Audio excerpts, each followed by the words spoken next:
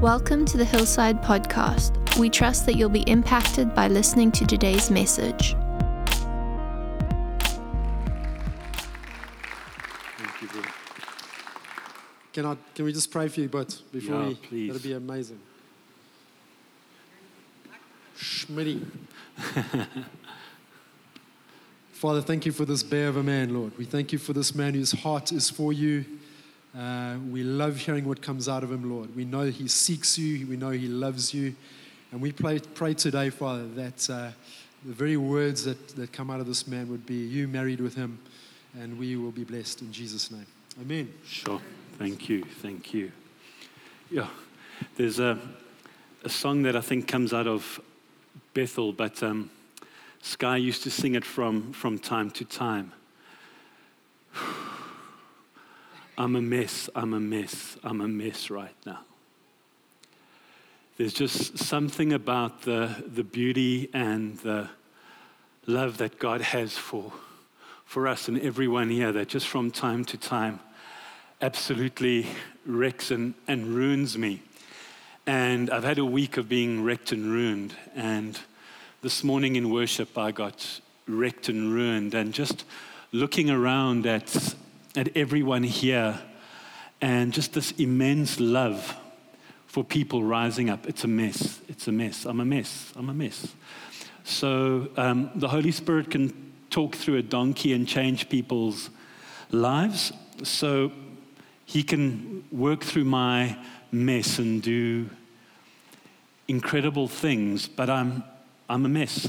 I remember early in my walk, I wanted to go and do a bit of an outreach, and I went to a shopping center in Cape Town called Bayside. And Bayside, I guess, is a lot like the Watercress Mall, fairly similar to that. And before I went into the front door, I said, okay, Dad, before I step in, I want you to show me what you feel for the people in here. And I never made it in because I spent 3 hours sitting at the door sobbing.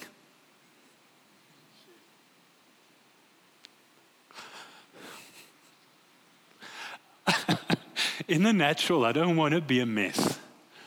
But if that's what my dad wants to do with me, then let him do it and let him do it more. And thank you, Caleb and the worship team, for setting things up properly. You see, it takes a risk to do what you did.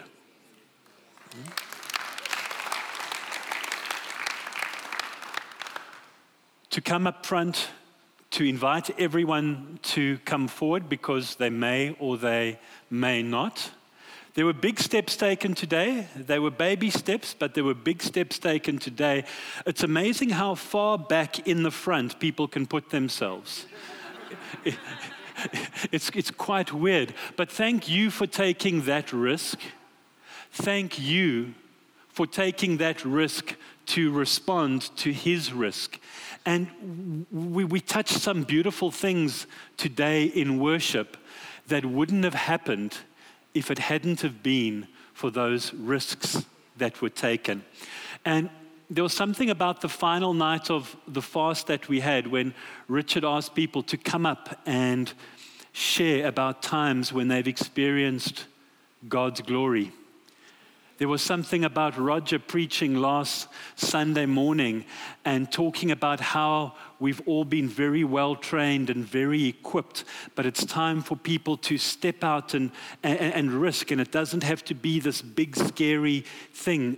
All of that is absolutely critical, and I think that's what I wanted to speak on and touch on today. I think the title I've got in my head is Adventures with God would be a good one. And in line with that, I'm going to risk a bit today.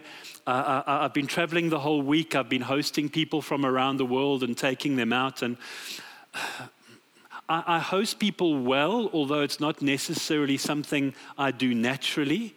My natural inclination is leave me on top of a mountain alone. That's my natural, the way I'm wired. But doing life, there are other things that you have to do. So we host well, and we take people out to nice places for dinner, and we do the whole thing. We went to a lovely restaurant, and they specialize in doing these deconstructed meals. It's confusing, hey? I'm a simple man. I want to go to a restaurant and there's coffee with milk and coffee without milk. Milk today. I'm good with that. I'm fine on an airplane with chicken and beef. And why do we need the options? I don't. So too many options confuses me. And there's these deconstructed meals. I didn't know what they were, but they tasted delicious.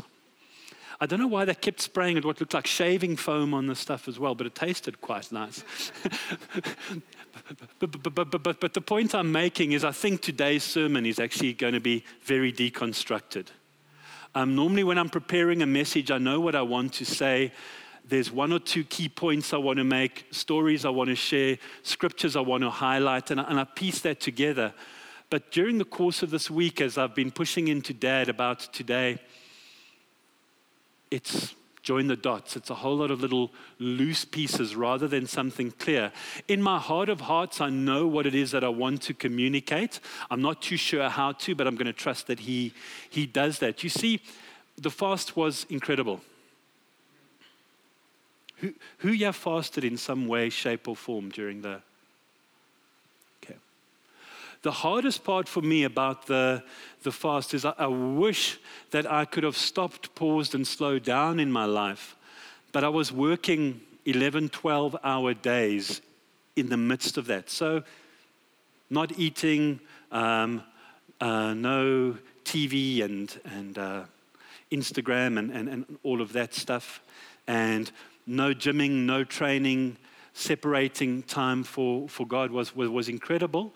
The hard part was having to work late and telecons and meetings because the brain gets a bit mushy. So I think in the midst of those 3 days, those times of sweetness and intimacy that I was craving to have with Dad, I didn't have because I was working hard. So it took a couple of days after the fast for me to fully appreciate what it is that God had done with me and in me during that time period. Does that make sense? And He did a lot. You see, the last few years, for whatever reason, work, stress, pressures, all those kind of things. You know, it's amazing. When I used to live in Cape Town, an analogy I'd use quite often when preaching is, we used to be part of a church that had these incredible views over Table Mountain. That postcard picture of Table Mountain you could see from the church building we had. And I'd get people to come up and stand in the front, and I'd tell them to look at Table Mountain and describe what they see and the majesty and the beauty and everything. And then I would give them a 5 Rand coin. And I'd ask them to hold the 5 Rand coin out there in front of them and slowly but surely bring it closer and closer and closer and closer and closer and closer. And eventually, if you put it so close to your eyes, a 5 Rand coin, which is that big, will block out the entire Table Mountain. Yet in terms of size and spectacle and majesty, etc., they are incomparable. But when we make idols out of our stresses, our strains, our barriers, our issues, our health, we move them closer and closer and closer and closer and closer until the things we are wrestling with block out the majesty and the glory and the beauty and the incredibleness of who God is. And in time, we even begin to believe that they are equivalent in size. In fact, our problems are bigger than our God because all we are seeing is our problems, where it's just a matter of perspective. And because I am a leave me on top of a mountain alone and I will be okay kind of guy, working 11-hour days, traveling around the world, meetings, telecons, those kind of things. It's not the way I am. It's not my DNA. I do it well. There's a favor of God on the things that I lay my hands on, and I'm very, very grateful for that. But over the years, what's happened is the things of life have come closer and closer and closer and closer and closer and closer to my eye. And that majesty and awe and beauty of just how flippin' amazing God is somehow gets diluted. And we seem to think that he's stopped talking, but he hasn't stopped talking. The walls around us have just become thicker. They've become more soundproof. He becomes harder and harder to hear. And then we start believing that he's not speaking because we're not hearing him, where he never, ever stops speaking if we can just listen. And what the fast did for me is it removed the perspex from in front of the drum kit. And I'm just hearing him like I haven't heard him in years before. And you see, it's normal Christian life to communicate with God every second of every minute of every hour of every day.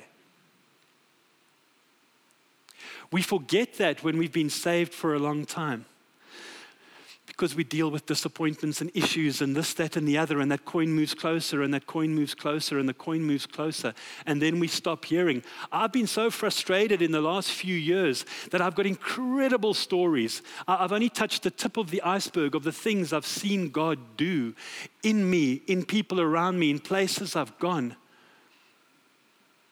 But they're not that fresh. They all seem to be from then, not from now. And I'm not okay with that. In terms of who God is and his grace and his glory, we should be moving into more and more exciting times, growing more and more in our adventures with him, not sitting back on a rocking chair remembering way back when. There's an issue there. There's a problem there, and I've been aware that there's been that problem. It's not that I don't hear God at all, but that coins come really close. Can you relate to what I'm saying? And since the fast, it's been amazing. I was flying from Johannesburg to Cape Town. It was a fairly late night flight. It's long days, lots of meetings. So what I tend to do is I use my time on the plane to catch up on admin and work, because I'm only going to get to my hotel at 10:30. Then I want to go straight to bed because I've got to be up early the next day. So I'm not paying attention to what's going on around me, which is sad because some of my greatest adventures I've ever had with God have been on airplanes. I don't know why. I've shouted a word of knowledge to a guy in the front row before. I didn't want to. And he looked at me angrily, and I don't even know if the word meant anything for him, but I did that. I spoke to a guy sitting next to me who, him and his wife had been trying to have kids for many years. And they were in their mid-40s, and suddenly his wife got pregnant. And although they'd been wanting to have kids for many years, the reality that they were going to have one was really scaring them. And I spoke to him about what it means to be a dad in the context of dad being our dad. And we got halfway through the conversation, but I knew the conversation wasn't finished when I flew back, and he was sitting next to me again. And I flew back about 4 days later. When we landed in Cape Town, we were both covered from head to toe in gold dust on a BA flight. It was amazing. Had guys with blasphemous stuff written on their T-shirts sit next to me, and we talk to them, and then when they leave the plane, they walk sideways, so you can't see what's written on their on their shirts, because the Holy Spirit's convicting them. I love that stuff. I've seen people give their lives to Christ on planes. I pushed bodyguards out the way to grab Desmond Tutu and to prophesy over him. I didn't want to. I was sitting drinking coffee in that Portuguese place there in the Joburg airport. What's it called? Fida. And I'm sipping it. I see Desmond Tutu, and the next thing I know, I'm standing in front of him with my hands on his shoulders, and he's a tiny man. And just declaring stuff over his life. It's been a long time. So I'm sitting on the plane this week. I'm doing work, and there's a young guy sitting next to me. And I just start remembering what it was like to be a student. And maybe true to me, one of my prevailing memories of being a student was never having enough money to buy a drink. That's just what I remembered. So I looked at this guy next to me, and I'm not in the habit of buying random strangers drinks. It's not something I do. I look at this young guy and I say, I'm going to have a glass of red wine. What can I get you? And he says, oh, no, thanks. I said, no. I remember what it's like being a student and not having money. I think you feel like a drink. If you don't, please. He said, no, actually, I really do. Can I have a cider? So I got him a Hunter's Dry, and we started talking. And he was talking about how he enjoyed his holiday at home with his family, but the whole holiday, he's been so excited to get back to varsity because he loves it there so much. And he's studying at Stellenbosch, and he lives in one of the reses, and it's the oldest res in Stellenbosch. And how when he went there, because he's a film major, he's not a rugby lock or prop. He thought he might not fit in with the whole Stellenbosch culture and going, but how the culture, the traditions and everything there, he's just found family and he loves it and it's exciting and it's this and it's that. And we had this great conversation. So I said to him, that's interesting because I've got a nephew who's actually going to Stellenbosch this year. And it's his first year there. And the guy looks at me and he says, where's he from? I said, no, he's from Mauritius. The guy looks at me and he says, this is his name, this is his mom's name, this is his dad's name, this is where he lives. And I think, is this guy having some incredible word of knowledge? I say, how on earth do you know that? And he says, just a good guess. We've got spies amongst the first years, and they gather information on them, so that when we arrive, we can bring them into our culture. And I am responsible for his initiation. He showed me pictures of him. He showed me a file. I thought amazing coincidence, incredible coincidence, fantastic. We had a great conversation. I shared that with Daphne. Only 2-3 days later do we get the story back that his mom has been on the verge of a nervous breakdown with her fears about her firstborn son going away from home where there's no friends and there's no family and what's going to happen to him. And she hears all these stories about the initiations and can her son cope and this, that, and the other. And she'd been praying fervently for that and a group of people interceding. So what does God do? He puts me next to the guy that's going to be responsible for his initiation. I don't think I've ever bought a young student male. In my student days, I might have bought some ladies a drink, but I don't think I've ever bought a student male a drink. Just a prompting, just a prodding. It's not something I do. And see how incredibly that comes together? These are the adventures with God that I'm talking about. You see, I almost hate talking about outreach and stepping out and all of that, because all people think about is the fears that they have to face and overcome. They don't think about the insane adventures that are lying there in front of them. Huh? I mean, I remember going to Cape Town with John, and we were ministering to a church over there, and the church's culture is that they want to see more of God. Absolutely they do. They really want to see more of God, but they're scared. I mean, simply put, at that point of time, they were very scared to step out of their comfort zones. John and myself were on the plane together, and we were talking about our trip, again on a plane, where the woman sitting in the row in front of me then hands me a piece of paper with all sorts of notes and prophetic words for the people in leadership of the church we were going to. Do you remember that? How does this stuff work? We go down, we have a meeting with the guys, we're prepping them to go out on the streets, and they're terrible. They were awful.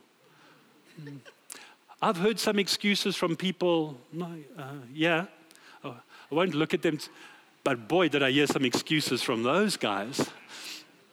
And then the one guy, he's very, very conservative. He's, I think he does actuarial science. He manages the church finances. Now, that's fantastic, but it's just, that's his profile of personality. He's not an outgoing, gregarious kind of person. And we were asking people what miracles do they want to see. And, you know, I was quite comfortable with people saying, no, to get a word of knowledge for someone, or we go on a treasure hunt and I'm looking for a blue shirt, and if I find someone with a blue shirt, that would be great. But this guy comes out and says, no, I want to see a cripple walk. I like that. I wish he didn't share that with me, because I feel a lot of pressure. I'm okay with just a color on a shirt. We can work with that. But as we walked out of the building and he partnered up with John, I don't think they'd walked more than 10 meters. And there was a lady, was she in a wheelchair? They grabbed her hands and said, stand and walk, and she stood and walked. You see, these are the adventures with God that I need in my soul to be part and parcel of my day-to-day life. And I need them to be part of your day-to-day life. And maybe you haven't given me permission, but I think I might give myself permission to push you a bit. Because I need you to be doing that. I need you to be finding life in your walk with Christ, because I feed off your life, you feed off my life. I remember in Cape Town, we had a group of friends that were on a WhatsApp group. And the WhatsApp group was only for testimonies and only for fresh testimonies. And I can remember sitting in the office, busy working, and I'm getting testimonies of this guy being healed there. This guy, I excused myself out of the meeting because I wasn't going to miss out on the fun. Where can I find people? I don't know. I'm going to go to a car wash and get my car washed. Or if I go to the car wash, park the car, okay, Dad, what are you doing? And off we go. I live for that. And I live for seeing other people around me activated in that. And Reinhard Bonnke came out with these beautiful videos I watched a few years ago. They're very short, about 10 minutes. And I'll never forget the one. It showed these people that were on this cruise liner. And this cruise liner they were running a program where there were lectures every single day for the people. So you went on this cruise to learn. And what they were teaching people on was how to save the lost and how to rescue people from eternal death. That's what the conference on the boat was about. In the middle of the conference, they receive an SOS call from a ship that's only 5 miles away from them that is busy sinking. So they choose to ignore the SOS call because they're busy with their conference.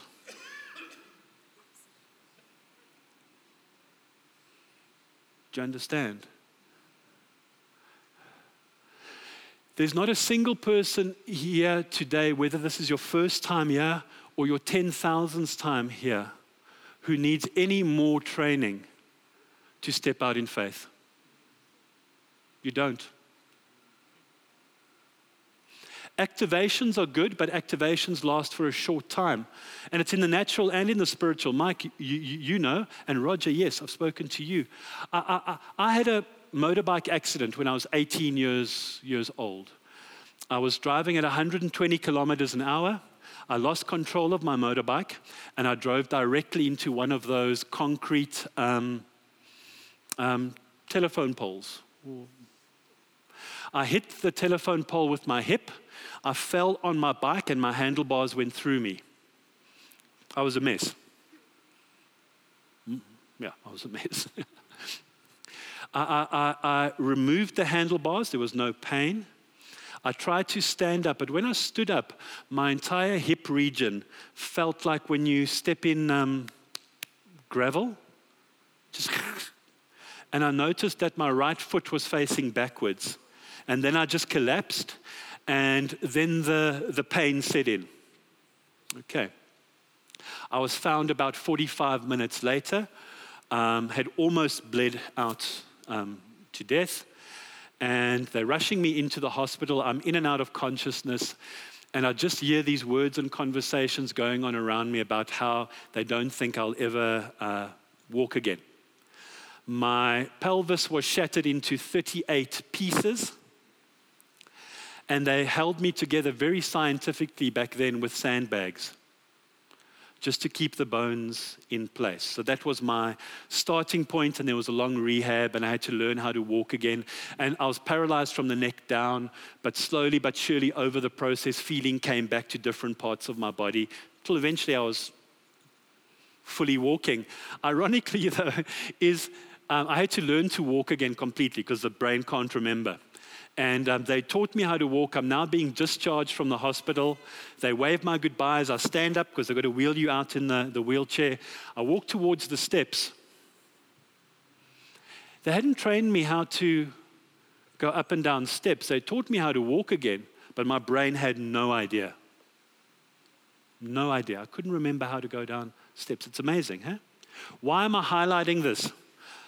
It was a miracle that I was healed and I could walk again. But when you're a young guy, maybe not so young as well, you tend to believe that you are completely bulletproof. So there's a whole rehab process you have to go through, and I had to wear a corset for a year and a half, and it was a real gedunte. But I skimmed a little bit on the physio and those kind of things, and just the fact that I could be up and about and walking and moving and starting to play sport again, I thought I was okay. It's only when I started training very, very seriously again, about 18 months ago, that I realized how not okay I was. That in that injury, some things had shifted and moved to places they shouldn't have been, and they had never fully recovered because I hadn't done the proper rehabilitation. So through a lot of conversations with a lot of people, some references, I went to a physiotherapist here who specializes in core activations. And effectively what they do is they make you cry like a baby for an hour, twice a week for a month, and then they bill you for it. No, the theory is kind of, I'm no medical expert, but your nerves and your muscles and whatever communicate in this region. And over years, when the communication breaks down, your body learns to compensate. So you use the wrong muscles for the wrong things. So what they do is they go through a process of activating that area again so that things start communicating with each other the way they're meant to be communicating again. And through that series of activations that were very, very painful that I did, I saw incredible transformation in terms of mobility, flexibility, strength, this, that, and the other. But I need to do those same activations 3 to 4 times a week. And every time before I go to gym, I actually need to do those activations. If I don't, I can feel the difference in my performance. I didn't do them when I had my Achilles op, and I could see how far backwards I had gone. And if I'm traveling for business for a couple of days and I don't do those activations, I can feel how stiff and sore I am again when I go back to training. Why do I share this long story with you, because it's the same in our adventures with God. We have fun. We do a fire starters course, and God does incredible things. And the words of knowledge that people come up with are just mind-blowing. And we have people who have never prophesied in their lives, prophesying accurate dates over complete strangers and giving them directions road by road how to get to their house. It's amazing. But then the fire starters course has run its course. And we don't do our daily activations. And because we're not doing our daily activations, we become deactivated.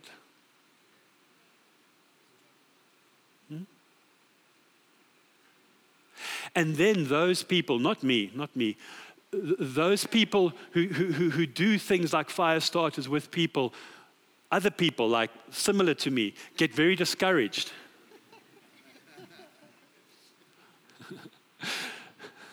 The point I'm making is stepping over a chicken line, taking risks, doing things that we're uncomfortable with doing is as horrible to all of us. Anyone that tells you that they love doing that, who do they contact for Connection Center?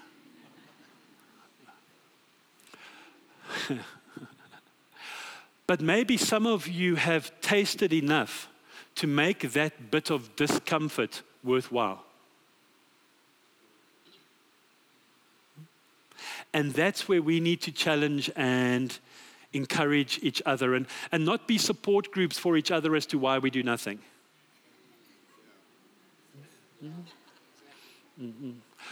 Jesus only did what he saw his Father do. I haven't seen God do anything yet, so I'm waiting.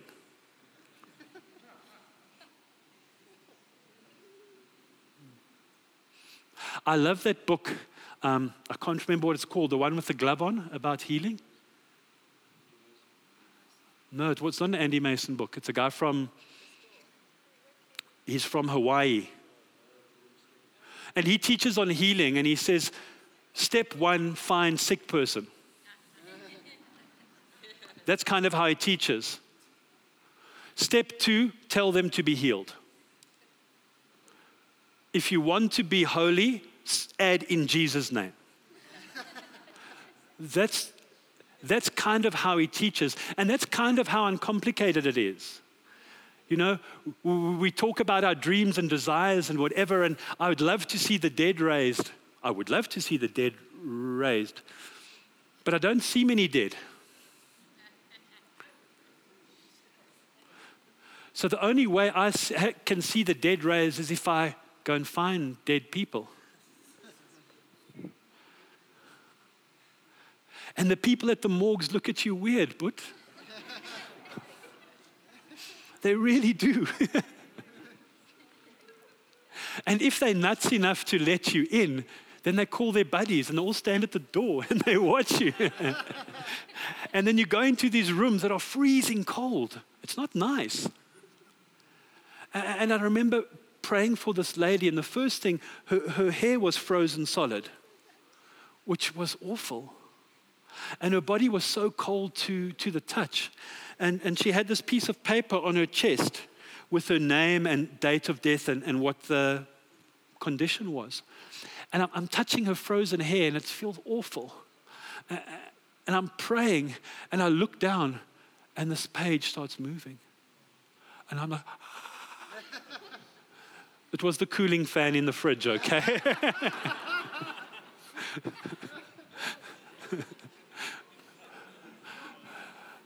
Yeah, then I realized I'm not ready to see the dead raised.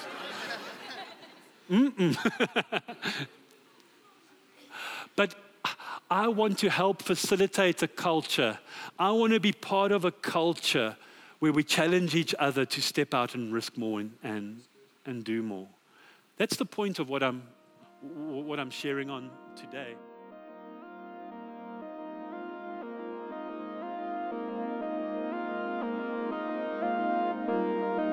Thanks for listening. We'd love to hear your story if you've been encouraged by this episode. You can connect with us on Facebook or leave a review on our podcast.